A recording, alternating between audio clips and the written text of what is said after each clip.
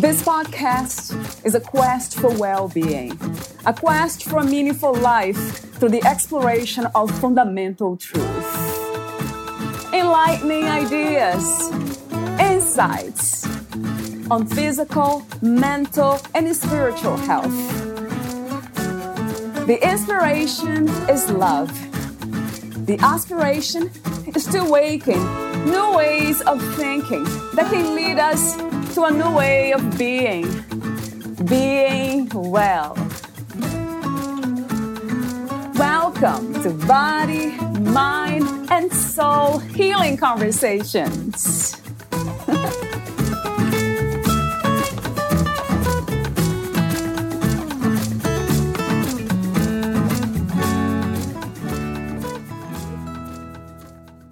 We will heal our hips, turn pain to love, and step into our power. It also can heal broken hearts, breathe life where there was none, open doors where there were only stone walls, and create a sacred space for the transformations we encounter on life's journey. Picture this. Marcy Darling, Holly Golightly, and Zelda Fitzgerald stumble into Aunt Mamie's bedroom, cocktails in hand, for an evening of dish and swish about their recent breakups. After a bit of tomfoolery, Divorce Diva is born, a non-fiction book about one woman's journey from broken-hearted bubby to sassy babe. Valeria Teles interviews Marcy Darling, the author of Divorce Diva, Navigating Grief and Loss with Hope, Humor, and Chutzpah. Marcy Darling is a sassy, irreverent writer whose previous careers include belly dancer, showgirl, circus acrobat, burlesque dancer, and preschool teacher. She is the author of Divorce Diva, Navigating Our Grief and Loss with Hope, Humor, and Chutzpah, and 2 mystery novels, Martini Mystery and The Champagne Scandal. Her new book, Darling Adventures, Travel Stories by Marcy Darling, will be released in March 2021. She has a master's from Harvard, a BA from UCLA, and a certificate in novel writing from Stanford. She is also the creator of the Diva Writing Workshop and mom to 2 teenagers. Meet Marcy at marcydarling.com. Here's the interview with Marcy Darling.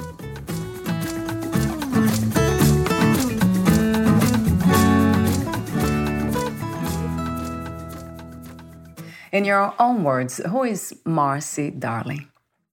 I am a mom, which to me stands for Monarch of Merriment, but I also have 2 teenagers who are amazing and completely delight me. I also am a writer, a belly dancer.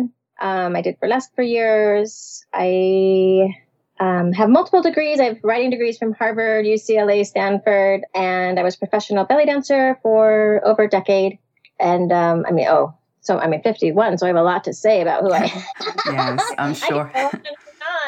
But if we're going to get right down to the heart of it, I am a firm believer in love, light, and laughter and magic. I have these warm-up questions for you, as I mentioned off record. The first one is about 2020. What insights have you gained from the events in 2020? Well, I learned that I actually love being a hermit, which I didn't know.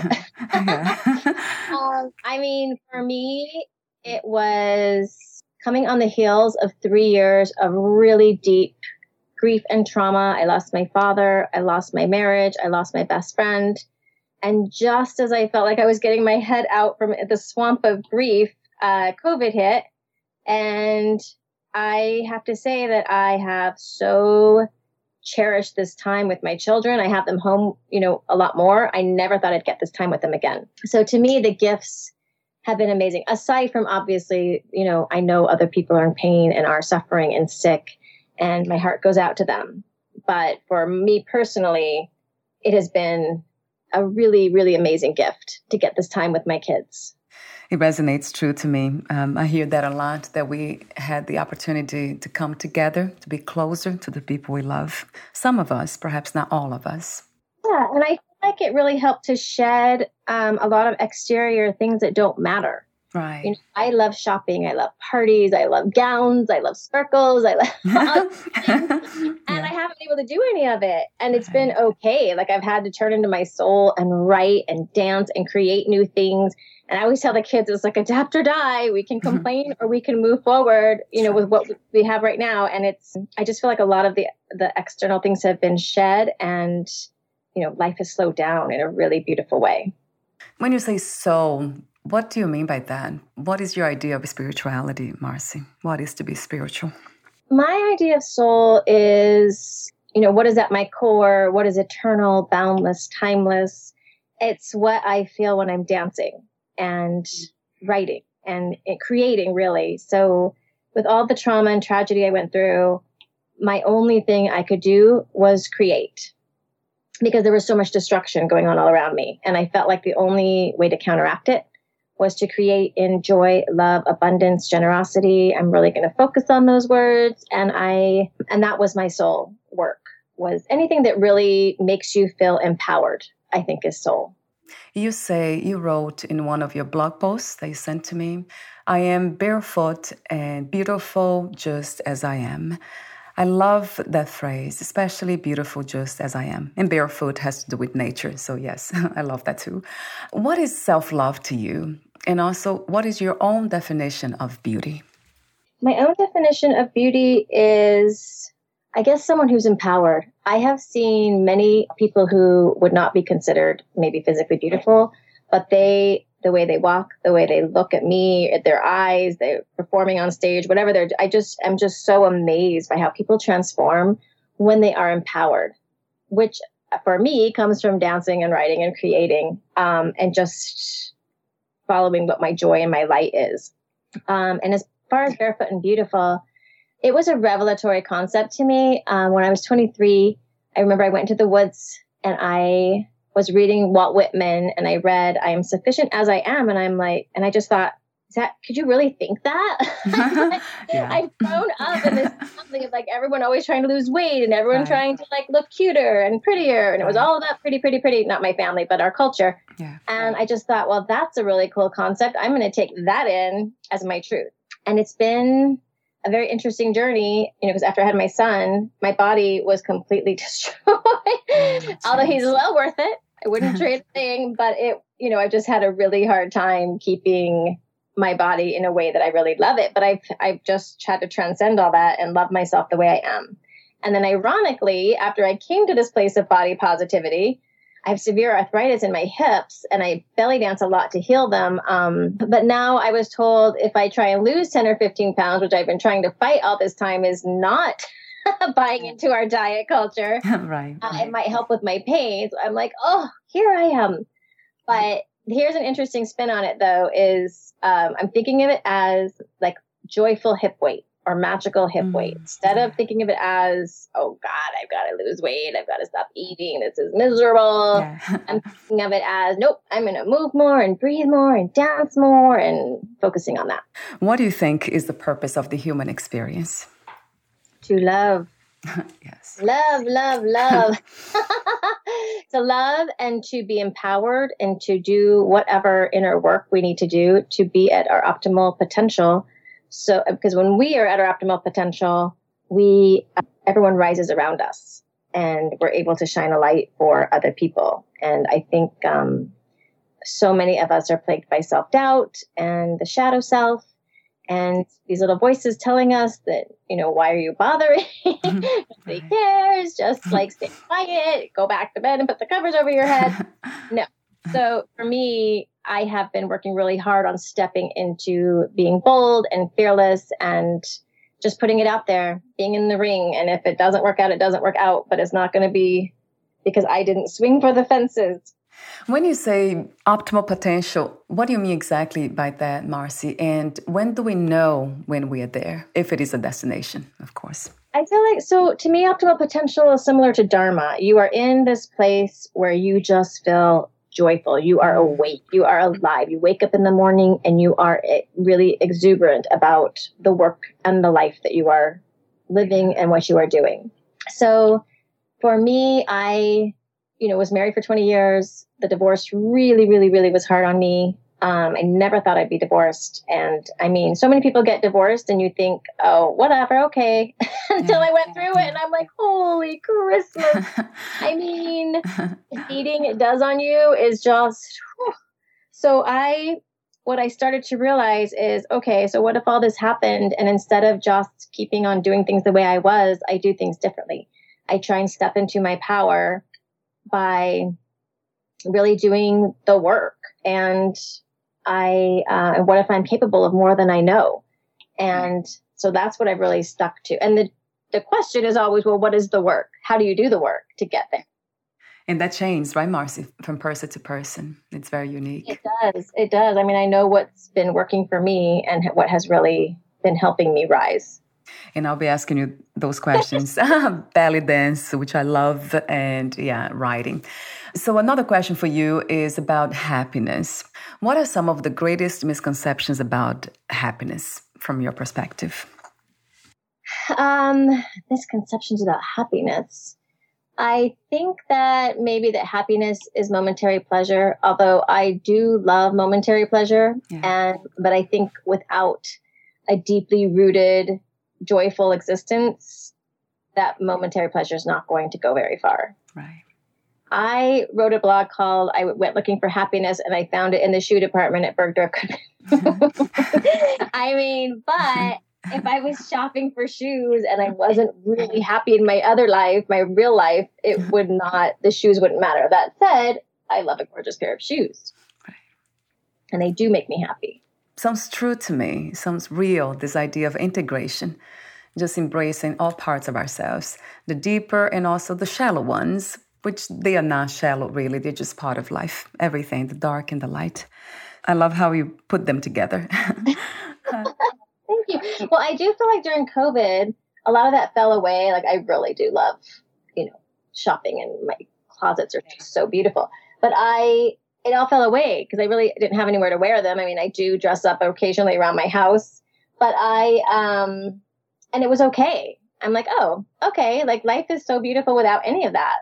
And that's, that's a beautiful discovery to make. I guess things have to burn to the ground over and over again because that's the nature of life. We love, we lose. We love, we lose. And in the end, as long as when everything's gone, you're still joyful. I guess that's how I would define happiness. What are some of the secrets, per se, about the healing process that we need to know and understand? So when I have been working to heal from everything I've been through, I mean, there's phases you go through, but I read, walking in nature, talking to a friend, moving your body. I read all these things, singing at the top of your lungs. I might have just added that one in, but that does make me feel right. I'm like, okay, I don't know how to get out of this, but I'm going to try all these things. And they did. They helped. I walked in nature, and at first, nature has so much to teach us, being in the woods, being on the beach, and just being quiet and sitting in a tree. I mean, find a tree in your local park and sit in it. I mean, there's just so much beauty right there. True. And life lessons. So healing to me those are the steps to healing. For me, healing is also trying to heal in joy. So, it's easy to surrender into like bitterness and why me? And I cannot believe this terrible things happened to me. And to push all that aside and just really stay in your lane and focus on, I'm staying in the magic. I'm staying in love. I'm staying in abundance, light, laughter. That's who I am. That's what I do. What other people do, my feelings of loss of the people I love, it's all okay, but I'm not going to be part of anything toxic. I'm just going to stay in my beautiful lane. I'm wondering if this is, for you, it is a practice or it has become a knowing? It is both. I always have been a very joyful person, and I always have been a person who followed what I was true to myself. That's never been a struggle for me. So I definitely knew, but I can tell you I have been thrown for a loop the last few years with everything that happened. And so it became a practice back into a knowing. It was a long, long road I still feel like I'm coming out of the grieving, or maybe I just will always be in it. That's probably more likely. And this is another topic that I often talk here, grief. Talk to me for a moment about that, Marcy. How is it different from stress and trauma? Grief to me is a set apart place. So to me, I feel like I should be wearing a big feather on my head, and that informs everyone that I am a grieving person. I mean, in the olden days, they wore mourning clothes or mourning jewelry, and I'm not a huge fan of black, but just I had a hard time socializing. At the beginning of our talk, you were saying you didn't like small talk. I just found it impossible. I could not carry on a conversation because I was so subsumed in my loss. And to me, grieving is, I read a Native American quote about it saying, you are in a separate place because you are on that giant cliff with the abyss of mortality, and you know it's there and you are looking right at it. So you are in a different place than the rest of people who want to pretend like that's not there. I mean, it's there whether we want it to be or not. But grieving, I feel like if you can take it in, accept its sacred place in your heart and give it words, it is, everybody's grieving in some way because we're always losing the things and people we love. You wrote the book, Divorce Diva, Navigating Grief and Loss with Hope, Humor, and Chutzpah, I think it pronounces. So how did you become a writer, and what was the purpose of writing this book? Ooh, I had to write. That was all I could think of to do. I'm like, I don't know what to do. I'm putting pen to paper. And interestingly, I just moved, and my journals and that I've kept since I was 8 years old, my photo albums, they all had been in boxes for over 20 years. And I finally have an office, so I was pulling them all out onto shelves. And you literally could open any one of those from the age of 14 to 18 to 25, and it says almost the exact same thing. I'm writing. I can't stop writing. I mean, I have always loved to write. It's just my way of, it's like belly dance is my axis mundi, my connection between heaven and earth. So is writing. It's really like a place where I can just let it all out, filter. I can channel my grief. I can transform it. I can spin it. I can make it beautiful and golden. I can let it be, hard and biting. I can let it be everything that it needs to be. Keep it, burn it, whatever. But the act of writing, it sorts out my thoughts. I mean, I just can't even say enough about how it has helped me walk through all the grief. And I think it actually, even people who are not writers, and I would consider myself a writer, I think it transforms for them as well. Because I believe humans are made of stories. And when we tell our stories and we get to write our stories, that's the really cool part. They don't just happen to us. We get to create them. So our stories are what we pass on, our legacy, how it informs how we live our lives. So I wrote Divorce Diva. I actually teach a writing workshop, just started Monday, for women to come and to write your story. I said, if you were on your deathbed and your granddaughter came to you and wanted to know your story, what do you want your story to be? What do you want to tell them? That's what we're going to write. And I've given them a lot of reading assignments and support and ways to inspire them, keep them motivated, and encourage them to, step into being bold, putting it out there. It's always scary when you put anything out there. Something you created is very vulnerable. For Divorce Diva, I just started writing and people really started responding. Turns out everybody's grieving. Everybody kept this secret. It turns out everybody was grieving and people really resonated with what I was putting out there. And I wrote it because I wished that I'd had that book. When my divorce first started, it was so painful and I didn't know how to handle it. I knew a lot of people who had been divorced, but they acted so normal. Yeah. I'm like, how are you acting normal? How did you get to that place? And I invited every divorced woman I know to my house, and I asked them, how did you get there? And they really didn't have any good answers, except that enough time had passed that they weren't just walking around doubled over in pain. So I thought, if I could have gone and bought a book on Amazon about somebody who was able to talk about it is really hard to make divorce funny because there's nothing funny about it. But if I could I try and add humor into even my hardest stories. And I would have loved to have had a book like that when the whole process started. You actually integrate belly dance in writing, right, Marcy? I do. What a wonderful idea. Talk to me about that. I will tell you why I chose to do that. I was a professional belly dancer all through my 20s. And I literally, this is what I did for my living. And I danced at the birth of babies, for a gazillion weddings. I called myself the high priestess of sacred moments because I got to sweep in my costume, raise the energy, and, get everybody all excited and happy and sparkly. And then I got to leave. I'm like, this is so great. Yeah. Lesson in letting go. Belly dancing. I mean, I've danced for people on their deathbeds. I danced with terminally ill children for 10 years where I went in and taught them to dance. And it just is a place where I feel like time is not there. Love is overflowing. That's why I call it my Axis Mundi. I'm very grounded and centered in my feet, especially. This is why I love belly dance. I have done all kinds of dance, but I am just channeling this place where I can touch eternity, I call it. It just feels really good in your body, no matter. And like I said, I mean, I have this painful arthritic condition going on right now.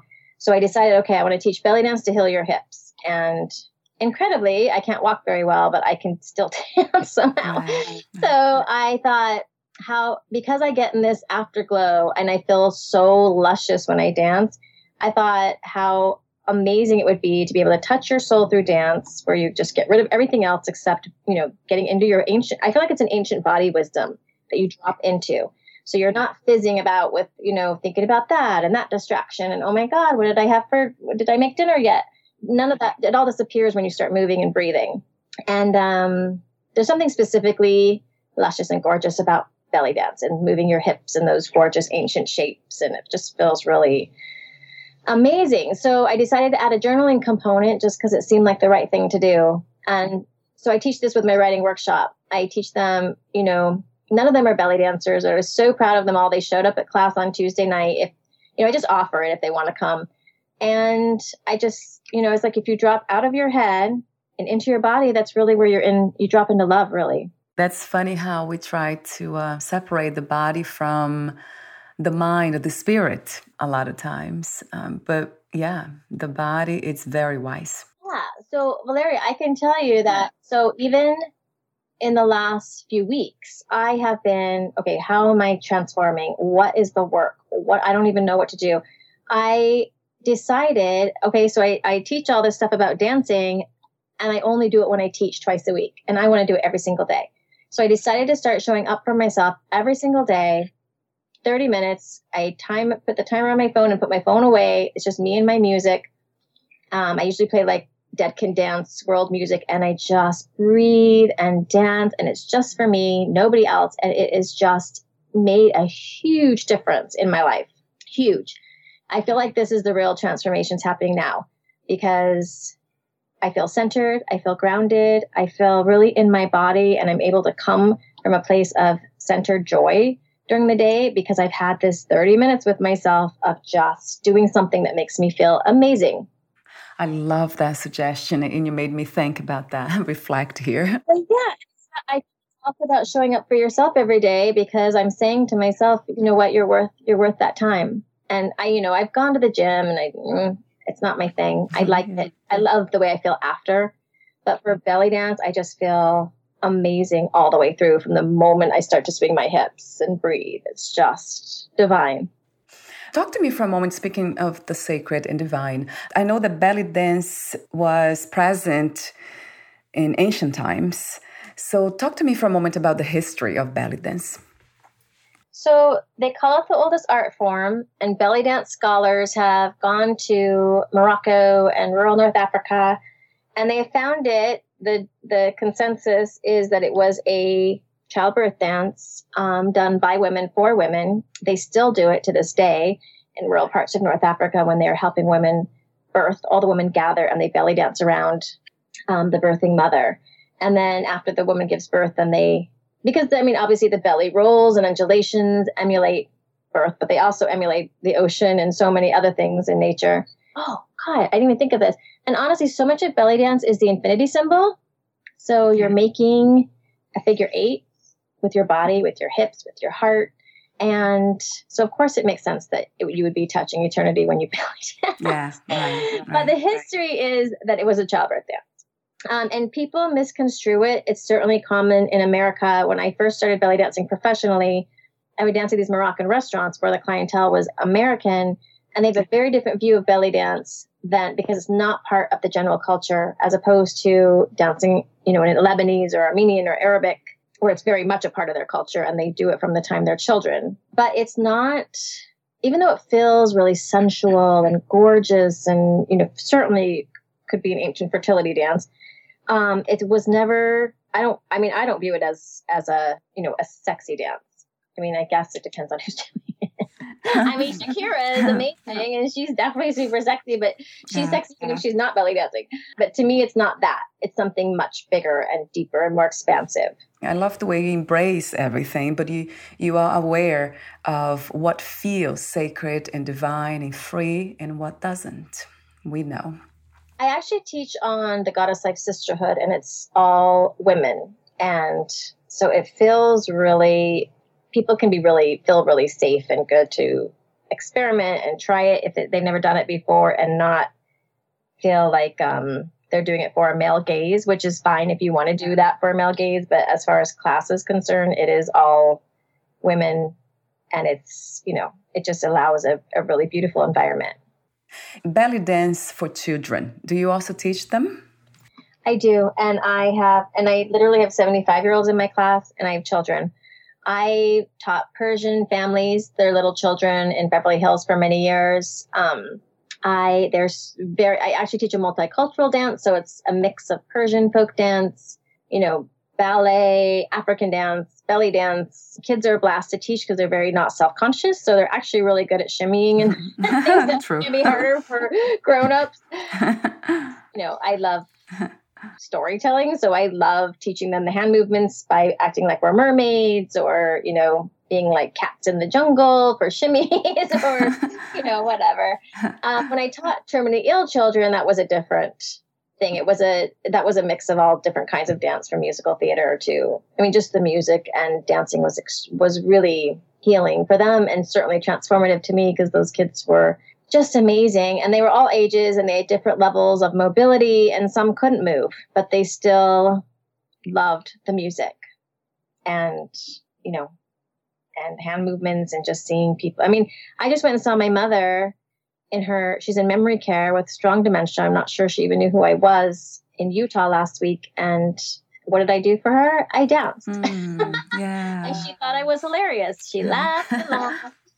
I felt like it was my way of reaching her beyond words, beyond her memory. It was my way of touching her and hugging her and making her laugh, regardless of what her brain is doing. Right. Because you can still access, that place that is not connected with the body itself in a sense of suffering. Yeah, it's transcending that. So I have a few more questions, but before that, would you like to add anything or read a passage in your book?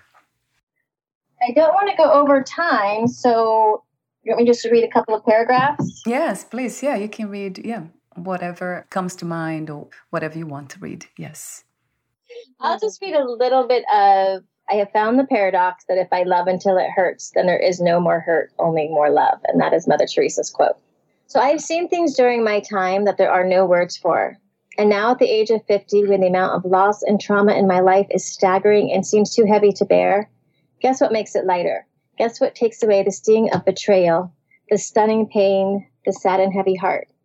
Serving children. I just completed my training to become a wish fairy for the Make-A-Wish Foundation, and I'm over the moon excited to begin granting wishes. Anyone who knows me knows I love children and fairies and granting wishes, so this is a perfect fit for me. And I found over and over again in my life, nothing soothes the soul and heals the heart like service work. Humility, compassion, care throughout my life. My volunteer work has always been my form of church. Holding a child with AIDS was my sacred work. When I touched their faces, I felt like I was touching the face of God, or grace, or whatever you want to call that boundless, unconditional, expansive love. Through my work, I found that surrounding a soul with love and care had the unknown side effect of surrounding my own soul with boundless love. How tricky is that? Yeah. You would think it would be draining or depleting to go to a shelter to work with sick or homeless children, but the secret is it's actually fulfilling beyond your wildest dreams to hold those children in your arms, Plus, it's a weekly slap in the face that puts your own life into perspective really fast. So when it seems like this shit is hitting the fan, as they say, and it seems my life is falling apart with loss and deep soul trauma, it is time to ramp up the compassion and service and let the sacred moments work their magic. What was the hardest lesson to learn about yourself in life as of today? I'm not sure about myself, but I can say the hardest lesson that I keep having to learn over and over and over again is letting go. And knowing that no matter how deeply and profoundly I love someone, they will stay as long as they're going to stay. And then they're gone. However that is, whether it's a child growing up or a lover leaving or, someone dying, it's just the way it is. Yeah, that is... It is one of the hardest lessons for all of us to learn. We can all relate to that for sure. And 3 more questions. What is another word for healing? I would say awakening. If you knew you would die soon, meaning losing the body, would you make any change in your life or do anything in a different way? Oh, I would keep my kids home from school. Yeah, I would keep my kids home from school and I would want to gather my family to me, my sisters. And the last question is, what are 3 things about life you know for sure as of now? Ooh, tricky one. I know life is sad. I know life is beautiful. And I know life is hilarious. It makes sense and doesn't make sense, right? True. And I love your wisdom. I love the way you choose to perceive life with light and laughter. I love what you do, the way you do it. I love your beauty. Thank you so much, Marcy. Oh, thank you, Valeria. Thank you so much for having me. It's a lot of fun to be in your presence. Where can we find more information about you, your books, products, services, and future projects? Thank you. I have a website, marcydarling.com. It will tell you everything I'm teaching, everything I'm writing, everything I'm doing. So I'll have that posted on your podcast profile. Thank you so much again, and we'll talk soon. Thank you. Take care. Bye-bye. You too. Bye for now, Marcy.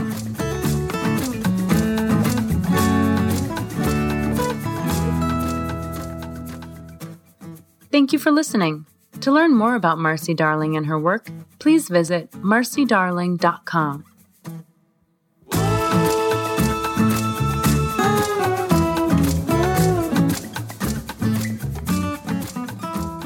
To learn more about this podcast, please visit fitforjoy.org/podcast. Thank you again for listening, and bye for now.